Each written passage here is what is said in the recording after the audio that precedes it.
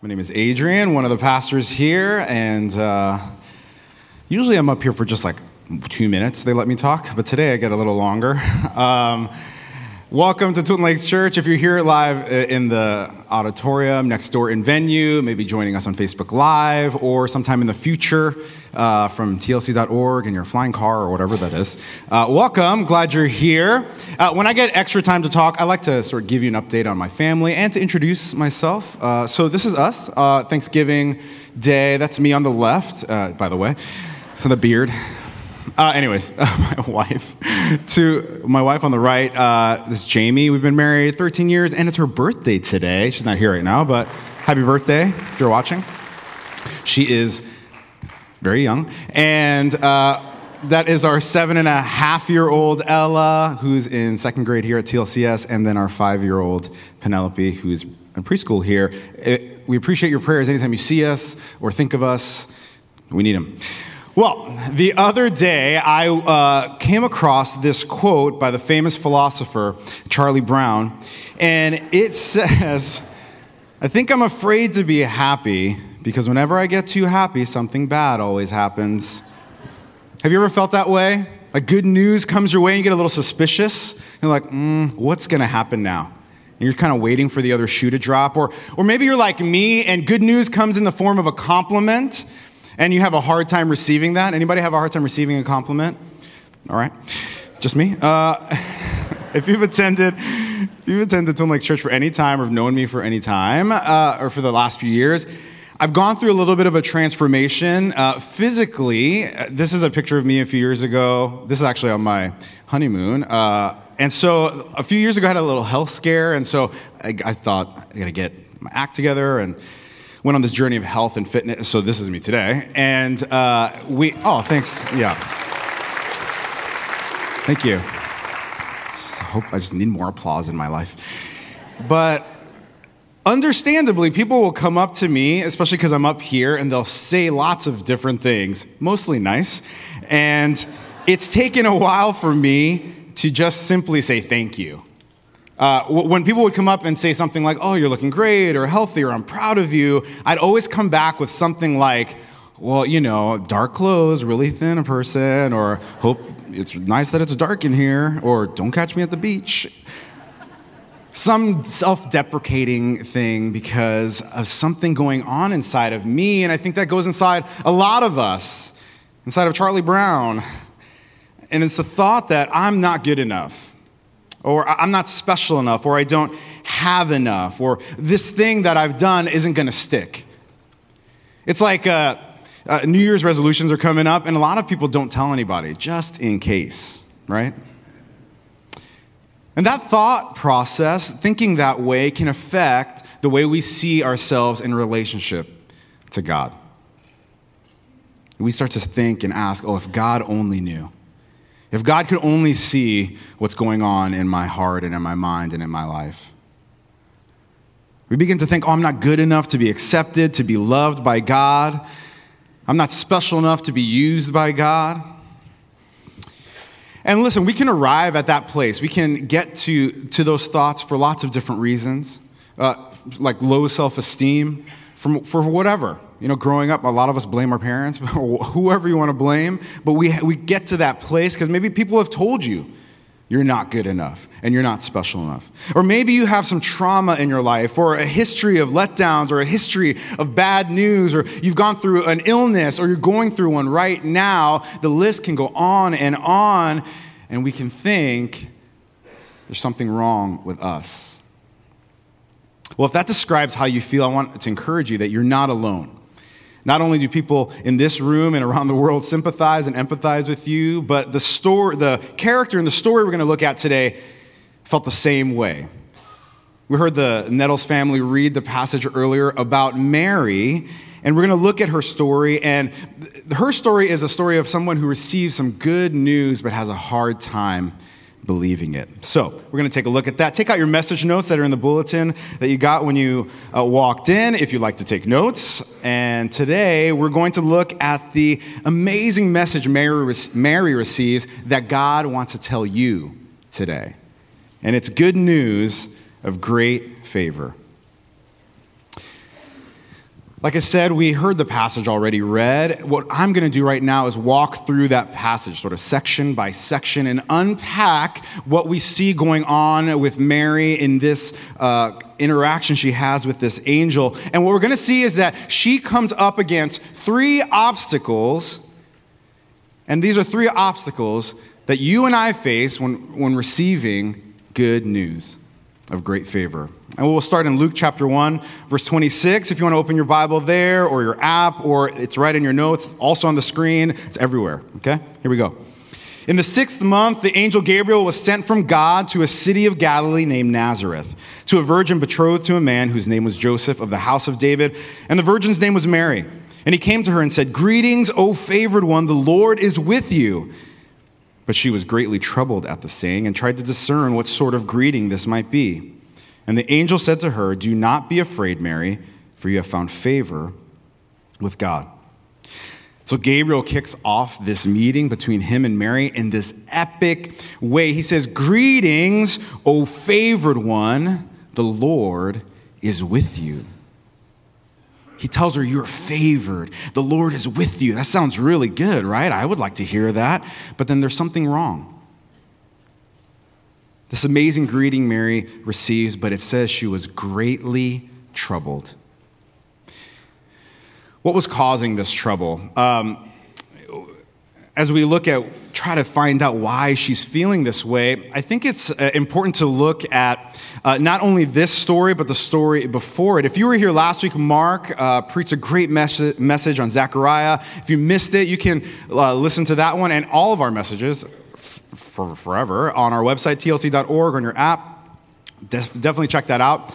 But the interesting thing is Luke writes these two stories back to back, and I think it's because he wants you to sort of compare them because they're parallel stories. Gabriel, the same angel, comes to these two people, Zechariah and Mary. They both react, kind of freaked out, and then he calms them down, and he tells them some good news, and they both have some questions, and he responds to them again. Some things happen, and they both sing a song at the end. Like the same story, but with some really important differences. Zechariah last week is freaked out by this angel that just appears out of nowhere. He's in the temple, and poof, there's this floating, glowing angel, and he's scared, and Gabriel has to calm him down. So is Mary troubled because of who's in front of her, this majestic angel?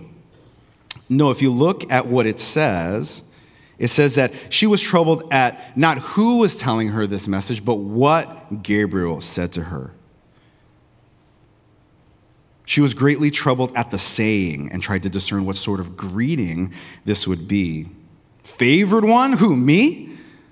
How could this message be from me? And here's where we get to our first obstacle. The first obstacle when receiving good news of great favor is I am not qualified. It's because she doesn't think she deserves this honor. She can't imagine why she would be greeted this way.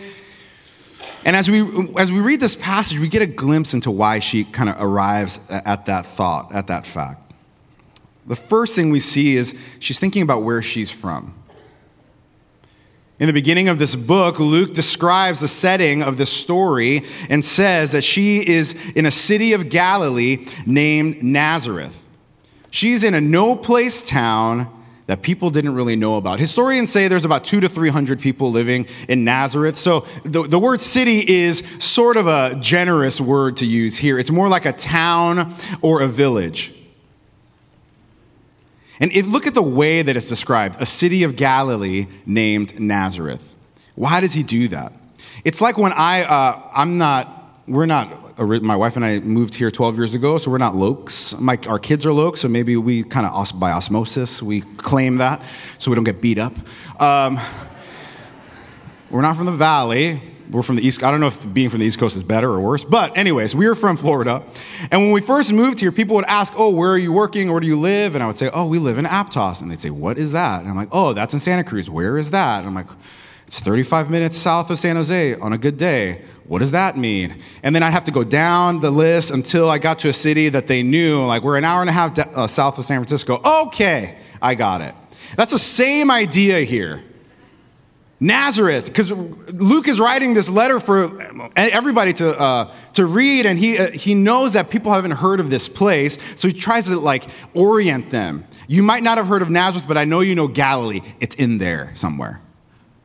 So she's from this no place town that people don't know. And if people knew about Nazareth, they did not think highly of it. We see this in the next book of the Bible, the Gospel of John. In the first chapter, he's describing when Jesus calls his disciples. And he's calling all these guys, hey, come follow me. And this one guy, Philip, is like, this is the guy, the Messiah is here. I'm going to go tell other people, let's go follow him. And so we read in John chapter 1 where he goes and tells this guy, Nathanael, watch this. Philip went to look for Nathanael and told him, we have found the very person Moses and the prophets wrote about. His name is Jesus, the son of Joseph from Nazareth. Nazareth? Exclaimed Nathanael. Can anything good come from Nazareth? I feel like Philip's a little annoyed here because he's like, did you not hear the other part of not where he's from, but who he is? So he's like, come and see for yourself. So people didn't know about it, and if they did know about it, nothing good comes from Nazareth. So where she's from, the second thing that she thinks about is her gender. I don't have to tell you this, but women at that time weren't seen as equals. They were seen as a lesser sex, the lesser gender. I mean, if we're honest, we're not where we should be today. But at that time, women couldn't vote. It's a given. Women couldn't give their testimony in court because their word couldn't be trusted. Women weren't seen outside of the home, and if they were seen out, they have to cover themselves. They couldn't speak to other men. In fact, they were owned by the men in their lives, first by their fathers, and then eventually transferred over to their husbands. So I'm a woman from this no place, Nazareth. And then third, we find out her age. Luke says that she's betrothed to Joseph, or engaged. And at that time, where we are in the world, women or girls got betrothed around the age of 13. So Mary is this 13-year-old girl from Nazareth, and she thinks to herself, Mr. Angel, you have the wrong house. You're in the wrong town. What do you mean I'm favored? How does Gabriel respond to her trouble? He tells her, don't be afraid, you have found favor with God. It's interesting because the first greeting is, you are highly favored, the Lord is with you. And then she's troubled, and basically he just repeats himself, you are favored. I think what Gabriel's trying to do with Mary is to shift the focus off of herself, because she's thinking about, why would I receive this, and to shift her focus to God. But to better understand this, to better understand these words, I think we have to look at the original language, the Greek. And in the Greek, this word for favor or highly favored is the Greek word karitao. Mark told me how to say this because it looks like charitu, but it's karitao. Any Greek people in here, I don't want to offend you. The definition is to be kind or to be gracious, but in this specific instance, it's to be on the receiving end of God's grace. Now, I don't know about you, but when I've read this story and I see these words, you are highly favored, or even now this grace that God has bestowed upon her, I think, is this like special grace that only is for Mary? Is there something about Mary that I don't know about, something special? Is there something she has on me, something more? I think, of course God uses Mary because she has something special, but not me. But then a way we can really try to pull what the definition really means is we look at other instances in the Bible where this word karitao is used, and we find it in only one other place. In the book of Ephesians, Paul is writing to the church in Ephesus, and in his greeting, he uses the verb karitao. Ephesians chapter 1, verse 6, watch this. So we praise God for the glorious grace he has poured out on us who belong to his dear son. This same word, karitao, is grace he has poured out on us. This word, this greeting, this favor is talking about God's grace for all. Because this is the truth, church. Grace comes to you, grace came to Mary, and it comes to us because of his love. Even when you feel unqualified. He isn't compelled by something you've done, where you're from, what you look like. His grace comes to us freely. So Gabriel helps her get over that first obstacle. And then we move on to our next. Continuing in verse 31. And behold, you will conceive in your womb and bear a son, and you shall call his name Jesus. He will be great and will be called the Son of the Most High. And the Lord God will give to him the throne of his father David, and he will reign over the house of Jacob forever, and of his kingdom there will be no end. We're going to pause right there. There is a lot going on right here. Mary was troubled by hello, you are favored. Now Gabriel drops this crazy thing on her. You are going to become pregnant. Okay. This baby will be the Messiah that has been prophesied for years, and he will be the Son of the Most High, and his kingdom will never end. She's like, what? How does she respond? I think like many of us would. Verse 34, and Mary said to the angel, how will this be, since I am a virgin? This is what she's asking. This is what she's thinking. I don't think I can do that. She's saying, I don't think I can handle that. I'm not married yet. I haven't had sex with my husband. I mean, the Son of God is going to be, is the Son of God like a normal sized baby? Like how big is this baby? I don't think I'm going to be able to handle it. I don't think I have what it takes. We get to our second obstacle when good news of great favor comes our way. We think, or I can think, I am not capable. How many of you have ever felt that way? I know I have. I can't believe. I can't serve. I don't know enough. I don't have enough. I'm incapable. So we have Mary thinking that she doesn't have what it takes. And Gabriel responds to her like this in verse 35. And the angel answered her, the Holy Spirit will come upon you, and the power of the Most High will overshadow you. Therefore, the child to be born will be called Holy, the Son of God. I want to take us back to the story before, because now we have this section where good news has come. The person asks a question, and Gabriel responds. It's a little different than what happened last week in our story with Zechariah. Last week, Zechariah receives news that his wife is going to become pregnant, and they're in her old age, and she's barren. And this son that will be born is going to be great, and God will use him to lead the way for the Messiah. Now, the way Zechariah responds to this news is he looks at Gabriel and says, how's this going to happen? I don't think so. I don't know if I didn't light enough candles, but I'm super old. Maybe you can't see me. And my wife, so old. I don't think that stuff's going to work. I don't think it's working anymore. Unless you can handle it. If this is really going to happen, you're going to have to give me some kind of sign. Now, I haven't spoken to an angel before, but I'm imagining Gabriel is annoyed. Because he's an angel. He's like one of the angels. And he comes and brings this message, and this old guy, is doubting him, doubting the word of God. And I'm imagining Gabriel responds to Zechariah, hey, do you not remember who I told you who I was? I'm Gabriel. I told you I was with God, and then I left to come here to talk to you. Remember just a second ago, nobody was here. And whoa, I'm here. Not only that, I'm floating, and I'm glowing. Have you ever talked to an angel before? Has an angel ever come down and talked to you? No, I don't think so. And then I imagine Zechariah is like, no, I'm sorry. And Gabriel's like, you know what? Shh, zip it, shh. You know what? Don't talk anymore. Oh, you want a sign? You can't talk. Say something.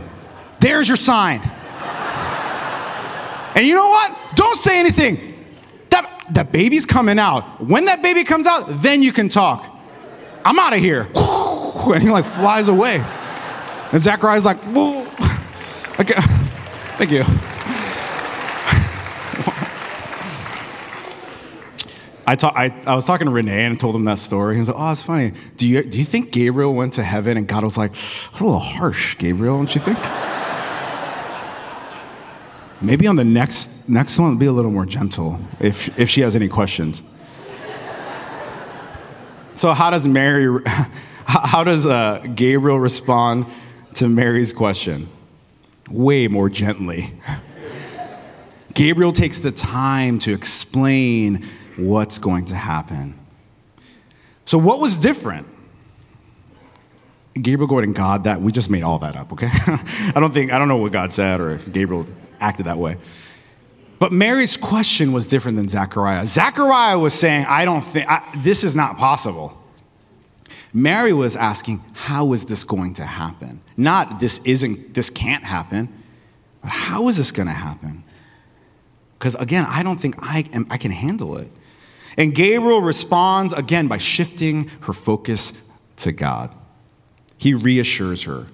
I know you don't have the power. You don't have what it takes to do this on your own. God will be the source of that power. What does he say? He says the Holy Spirit will come upon you. The power of the Most High will surround you. And when that baby is born, he will be the Son of God because he came here not by human means, but by God's power. What Gabriel told Mary and what he's telling you and me today is, I know you don't have the strength. I know you're not capable, but listen, don't worry. I will give you the power. It starts with me. And Gabriel doesn't end there. Zechariah asks for a sign. Mary doesn't, but Gabriel gives Mary one. Verse 36, and behold, your relative Elizabeth in her old age has also conceived a son, and this is the 6th month with her who was called barren, for nothing will be impossible with God. Gabriel takes his explanation to Mary one step further. Because before, he was just giving her information on how it's going to happen, how the Holy Spirit's going to come. He's going to make this happen. But then he takes it a step further because he understood she had one more obstacle to overcome. That brings us to our third one. When good news of great favor comes to you, obstacle number 3 is, I still have questions. I still have questions. What I appreciate about this story is Mary, right at this moment, isn't jumping for joy. She's not kicking down her door and telling her little no-name town, the Son of God is coming to my house. She's still processing. Remember, she is a human 13-year-old girl. And Gabriel's just told her this, to her, crazy story. So she's still processing it. And what I love is that Mary isn't chastised for her question. Gabriel doesn't tell her just to have faith. He embraces that question, and he encourages her to think. He encourages her to discover. Gabriel, after he tells her how it's going to happen, invites her to investigate further. He gives her a clue or a sign. He tells her, go talk. Your old Aunt Elizabeth? She is pregnant. She couldn't have a baby. She is pregnant. I want you to go and talk to her. Her husband is not going to say much, but just go over there.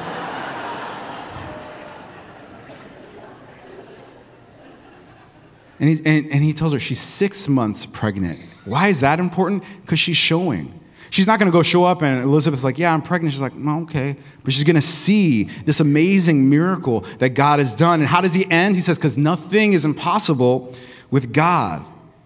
Gabriel's telling her, yeah, I know this sounds out there. But not only is God going to be the power behind all of this, and he's going to be the way this is going to be accomplished through you, but he's going to help you process through it. He's going to help you with those questions you still have.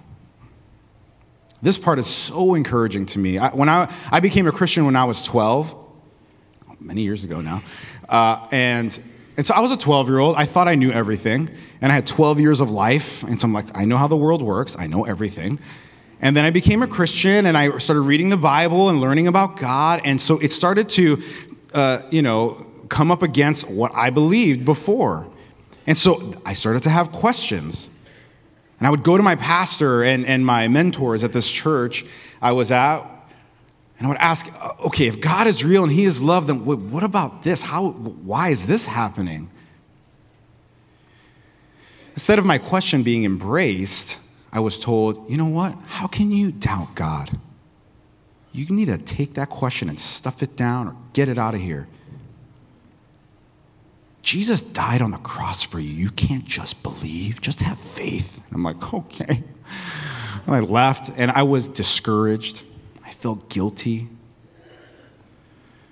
But what we see today in Mary's story is that it is okay to have questions. It is okay to have doubts. God isn't scared by your doubts. But what we see in this story is don't stop there. When you have a question, when you have a doubt, because I'm telling you, even as a Christian, those things still come up. But when they come up, when those questions and those doubts come up, don't stop there. We're encouraged to investigate. God doesn't want you to throw away your intellect and your brain. Use it. So many people have told me you just have to have faith and don't think. God gave me a brain, he gave me intellect, he gave me logic, and God wants you to embrace that and use that and investigate further because this is worth investigating. The good news of great favor for you is worth investigating. I love Mary's story. It shows us that nothing is impossible with God. Your inadequacies, your incapabilities, your questions, your doubts, they aren't too much for God's powerful love and grace. Because this is the truth. God loves us. He calls us. He uses us because he is love. He can use whomever, whenever, and however he wants. I love how the theologian N.T. Wright says it.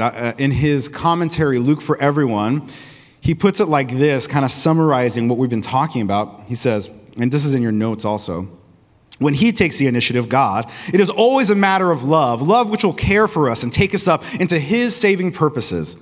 Mary is, to that extent, the supreme example of what always happens when God is at work by grace through human beings. God's power from the outside and the indwelling spirit within together result in things being done which would have been unthinkable any other way. God makes what seems impossible possible. So then now we get to Mary's response. Verse 38. And Mary said, "Behold, I am your servant. I am the servant of the Lord. Let it be to me according to your word." And the angel departed from her. Simple. She says, I'm your servant. She's saying, God, I'll do whatever you say.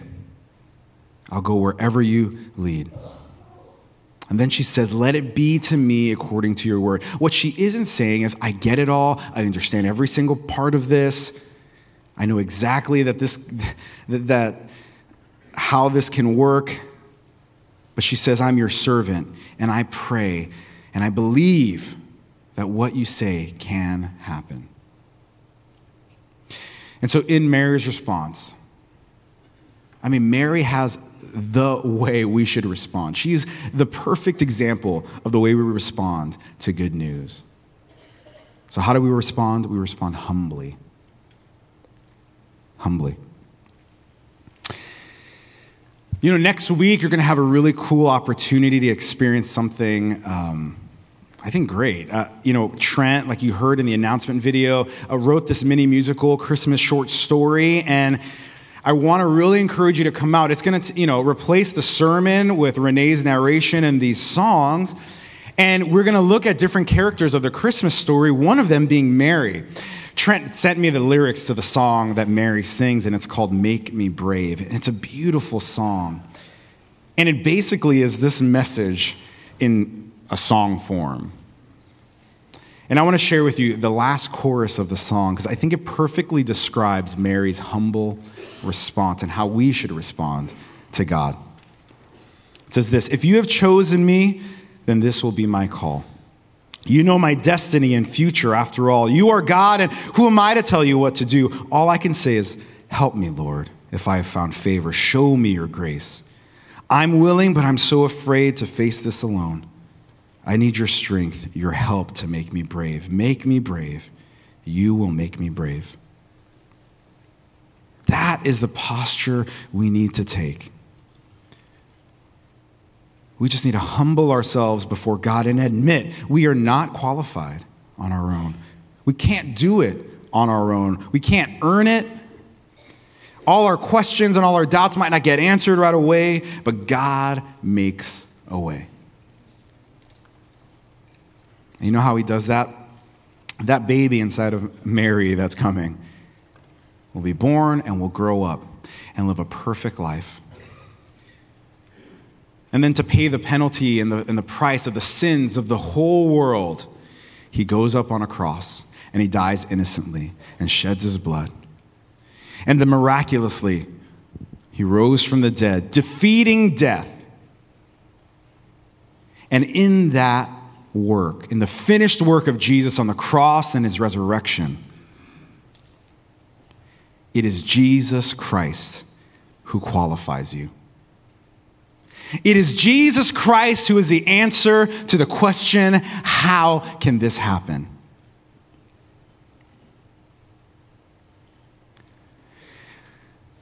God's good news of great favor is coming to you today. Maybe for the first time. Maybe God is calling you to something. And when you feel inadequate, when you feel incapable, because of whatever reason, people have told you you can't do anything. You're not special and you don't have what it takes. Let me tell you what, it doesn't matter because God makes a way. It is through Jesus Christ. When you feel that way, I want to encourage you. Paul the apostle felt the same way. God, help me, I am struggling. And in 2 Corinthians chapter 12, he describes how God responded to him and how God responds to you in those moments. He says, I am all you need. I give you my loving favor. My power works best in weak people. Other versions say, my strength is made perfect in weakness.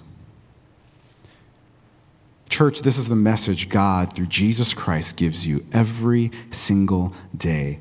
Greetings, highly favored one. The Lord is with you. Nothing is impossible with God. And all you have to do is reply humbly, I am your servant. May it be as you say. Let's pray. With all of our eyes closed, if you're here today and maybe you've come to church and you've sat in that pew for a long time, but you haven't taken that next step to put your faith in Jesus Christ, for whatever reason, maybe you think you're not good enough, maybe you think you've done too much, well, let me tell you what, it doesn't matter. God's love and his grace can overcome anything you think about yourself. And it is for you today. You are highly favored. And if you feel God's call in your life today to come to faith, all you have to do is reply humbly, God, I believe. You died on the cross. You rose from the dead. Save me. And the Bible says you will be saved. So if that's you, that's all you have to do. You can do that simply in your heart. Say, I believe. Or maybe you're here today and God is calling you to something, but you are scared because you don't think you have what it takes. Well, let me tell you, you are highly favored and nothing is impossible with God because the Lord is with you. All you have to do is reply humbly, may it be as you say. Father, we thank you for your love and for your grace. And God, that your love for us isn't dependent on what we can do, what we have to bring. But God, it is because you are love and you are gracious and you are merciful. I thank you for the finished work of Jesus Christ on the cross, his resurrection from the dead. And that God, in that and through that, Lord, we have found acceptance and belonging fully in you. Would you encourage hearts and lives in this room and wherever people are watching today? In Jesus' name we pray.